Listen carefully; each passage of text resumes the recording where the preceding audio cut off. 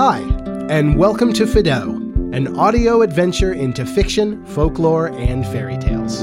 I'm John, your host, and thanks for dropping in. Welcome to Peter Pan, Chapter 6.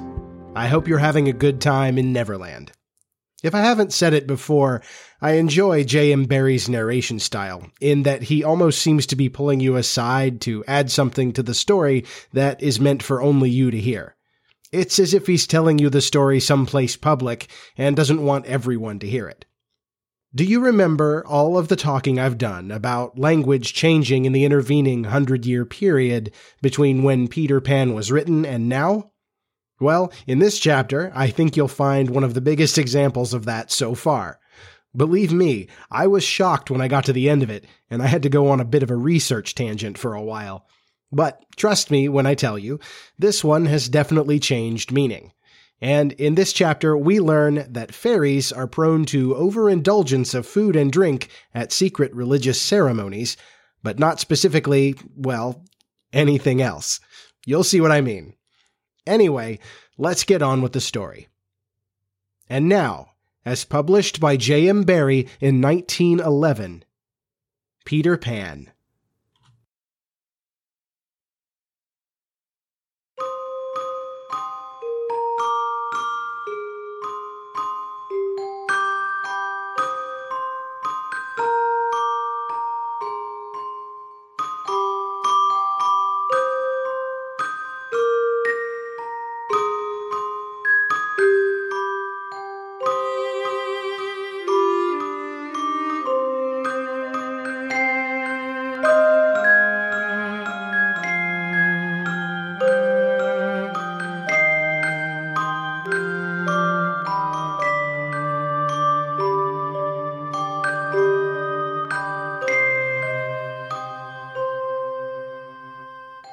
Chapter 6.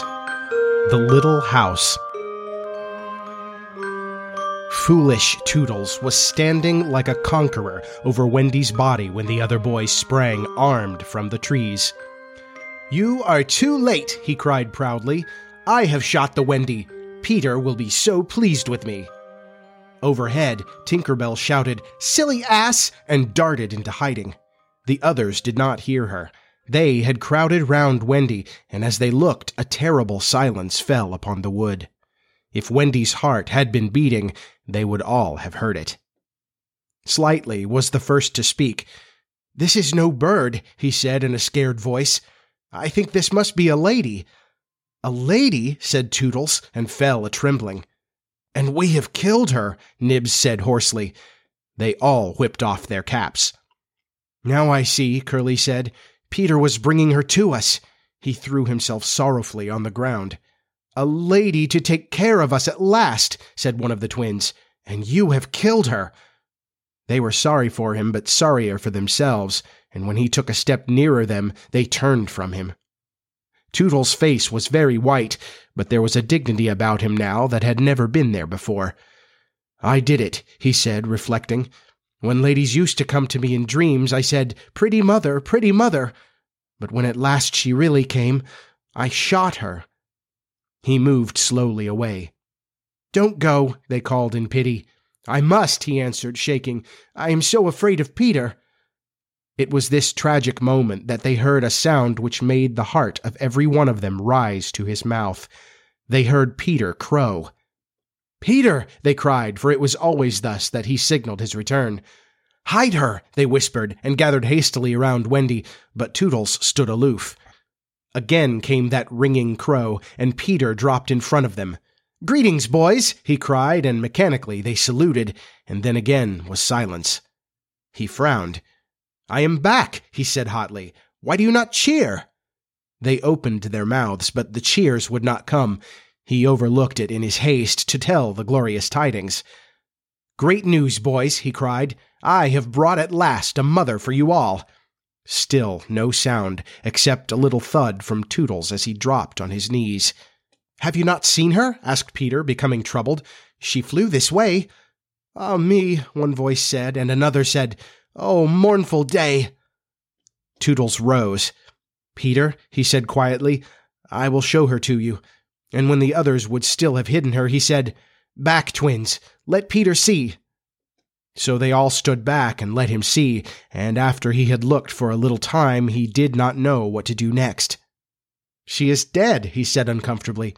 "Perhaps she is frightened at being dead." He thought of hopping off in a comic sort of way till he was out of sight of her, and then never going near the spot any more. They would all have been glad to follow if he had done this. But there was the arrow. He took it from her heart and faced his band. "Whose arrow?" he demanded sternly. "Mine, Peter," said Toodles on his knees. "Oh, dastard hand," Peter said, and he raised the arrow to use it as a dagger. Toodles did not flinch. He bared his breast. "Strike, Peter," he said firmly. "Strike true."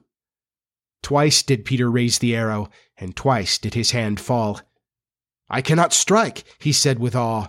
"There is something stays my hand."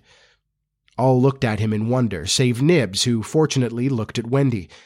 "It is she," he cried. "The Wendy lady, see, her arm." Wonderful to relate, Wendy had raised her arm. Nibs bent over her and listened reverently. "I think she said, 'Poor Toodles,'" he whispered.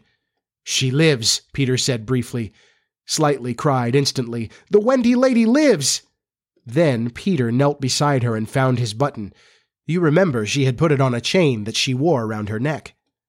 "See," he said, "the arrow struck against this. It is the kiss I gave her. It has saved her life." "I remember kisses," Slightly interposed quickly. "Let me see it." "Aye, that's a kiss." Peter did not hear him. He was begging Wendy to get better quickly so that he could show her the mermaids. Of course, she could not answer yet, being still in a frightful faint, but from overhead came a wailing note. "Listen to Tink," said Curly. "She's crying because Wendy lives." Then they had to tell Peter of Tink's crime, and almost never they had seen him look so stern. "Listen, Tinker Bell," he cried. "I am your friend no more. Begone from me forever." She flew onto his shoulder and pleaded, but he brushed her off. Not until Wendy again raised her arm did he relent sufficiently to say, "Well, not forever, but for a whole week." Do you think Tinker Bell was grateful to Wendy for raising her arm? Oh dear no, never wanted to pinch her so much. Fairies are indeed strange, and Peter, who understood them best, often cuffed them. But what to do with Wendy in her present delicate state of health? "Let us carry her down into the house," Curly suggested. "Aye," said Slightly, "that is what one does with ladies." "No, no," said Peter. "You must not touch her. It would not be sufficiently respectful." "That," said Slightly, "is what I was thinking." "But if she lies there," Toodles said, "she will die." "Aye, she will die," Slightly admitted, "but there's no way out."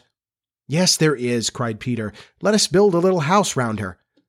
They were all delighted. "Quick," he ordered them. "Bring me each of you the best of what we have. Gut our house. Be sharp." In a moment they were as busy as tailors the night before a wedding. They scurried this way and that, down for bedding, up for firewood, and while they were at it, who should appear but John and Michael? As they dragged along the ground, they fell asleep, standing, stopped, woke up, moved another step, and slept again. "John, John," Michael would cry, "wake up! Where is Nana, John, and Mother?" And then John would rub his eyes and mutter, "It is true. We did fly." You may be sure they were very relieved to find Peter. "Hello, Peter," they said. "Hello," replied Peter amicably, though he had quite forgotten them. He was very busy at the moment measuring Wendy with his feet to see how large a house she would need. Of course, he meant to leave room for chairs and a table. John and Michael watched him. "Is Wendy asleep?" they asked. "Yes." "John," Michael proposed, "let us wake her and get her to make supper for us." But as he said it, some of the other boys rushed on carrying branches for the building of the house. "Look at them," he cried. "Curly," said Peter in his most captainy voice, "see that these boys help in the building of the house." "Aye, aye, sir." "Build a house," exclaimed John. "For the Wendy," said Curly. "For Wendy?" John said, aghast. "Why, she's only a girl." "That," explained Curly, "is why we are her servants." "You? Wendy's servants?"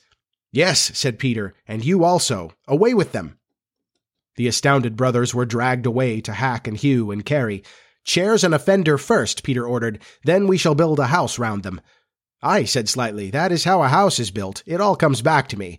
Peter thought of everything. "Slightly," he cried, "fetch a doctor." "Aye, aye," said Slightly at once, and disappeared, scratching his head. But he knew Peter must be obeyed, and he returned in a moment, wearing John's hat and looking solemn. "Please, sir," said Peter, going to him, "are you a doctor?" The difference between him and the other boys at such a time was that they knew it was make-believe, while to him make-believe and true were exactly the same thing. This sometimes troubled them, as when they had to make believe that they had had their dinners. If they broke down in their make-believe, he rapped them on the knuckles. "Yes, my little man," Slightly anxiously replied, who had chapped knuckles.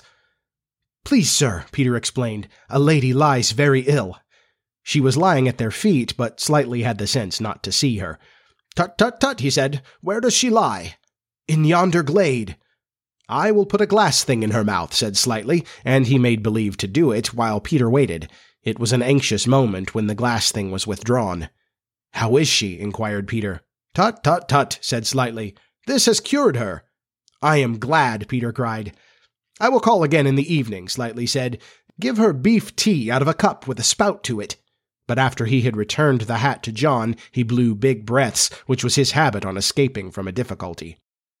In the meantime, the wood had been alive with the sound of axes. Almost everything needed for a cozy dwelling already lay at Wendy's feet. "If only we knew," said one, "the kind of house she likes best." "Peter," shouted another, "she's moving in her sleep." "Her mouth opens," cried a third, looking respectfully into it. "Oh, lovely." "Perhaps she's going to sing in her sleep," said Peter. "Wendy, sing the kind of house you would like to have."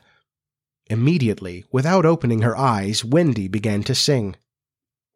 "I wish I had a pretty house, the littlest ever seen, with funny little red walls and roof of mossy green." They gurgled with joy at this, for by the greatest good luck the branches they had brought were sticky with red sap, and all the ground was carpeted with moss. As they rattled up the little house, they broke into song themselves. "We've built the little walls and roof, and made a lovely door. So tell us, Mother Wendy, what are you wanting more?" To this she answered greedily, "Oh, really, next I think I'll have gay windows all about, with roses peeping in, you know, and babies peeping out." With a blow of their fists they made windows, and large yellow leaves were the blinds. But roses... "Roses," Peter cried sternly. Quickly they made believe to grow the loveliest roses up the walls. "Babies?" To prevent Peter ordering babies, they hurried into song again. "We've made the roses peeping out, the babes are at the door. We cannot make ourselves, you know, 'cause we've been made before." Peter, seeing this to be a good idea, at once pretended that it was his own. The house was quite beautiful, and no doubt Wendy was very cozy within, though, of course, they could no longer see her. Peter strode up and down ordering finishing touches. Nothing escaped his eagle eyes.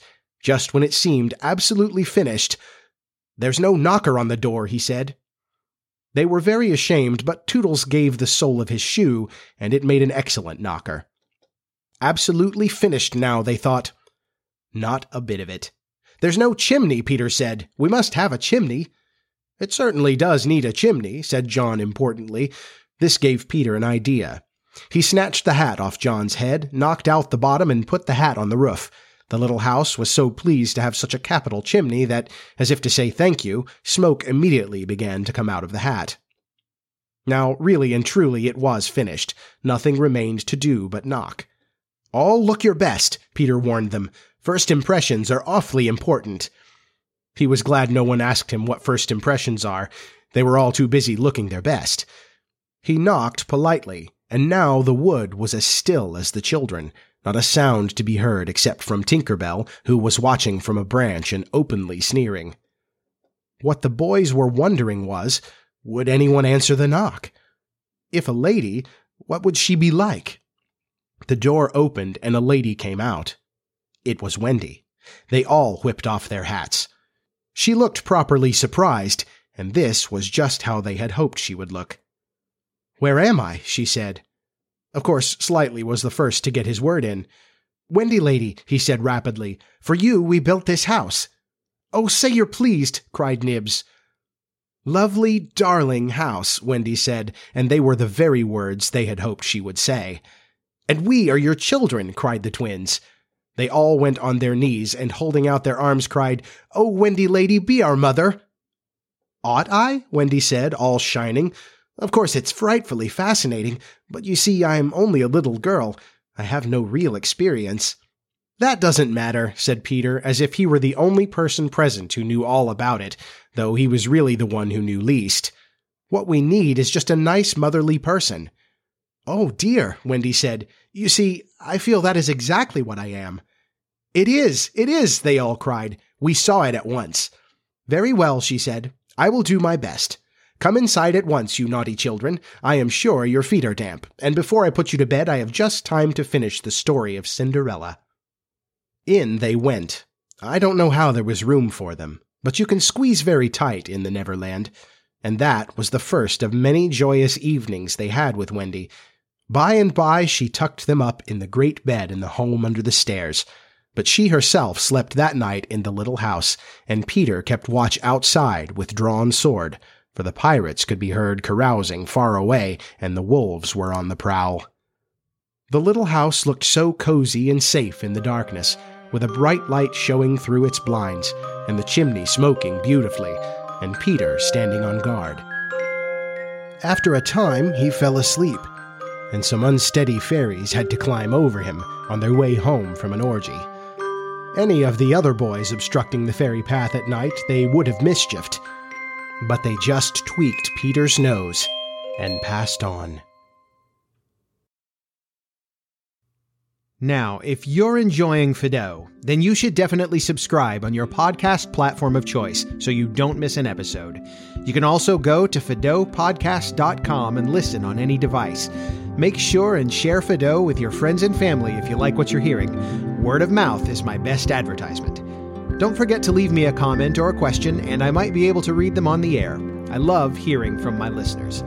Don't miss the store as well. T-shirts, sweatshirts, stickers, and even a Fido pint glass can all be yours. Look for the link on my website. You also don't want to miss out on the exclusive Fidork fan t-shirt. You'll have to message me in order to get one because they're not on any website. So, if you're a true Fidork, let me know. You can follow me on Facebook and Instagram at Fido Podcast, or join the Fido Discord server. You can find the link in the show notes. And if you would like to support the show more directly, you can become a patron. I'm on Patreon at patreon.com/Fido Podcast. There is behind-the-scenes content, early access to upcoming episodes, merchandise discounts, and if you join, you'll get a personal handwritten thank you from me in the mail, as well as a Fido sticker. Also, you'll get a mention here on the show. That brings us to the end of episode 90. Watch for the next episode of Fido coming soon. Thanks for listening, and I'll talk to you once upon a next time. Fido is a member of the Pizza Rice Podcasting Collaborative. Check us out at pizzaricepodcast.com.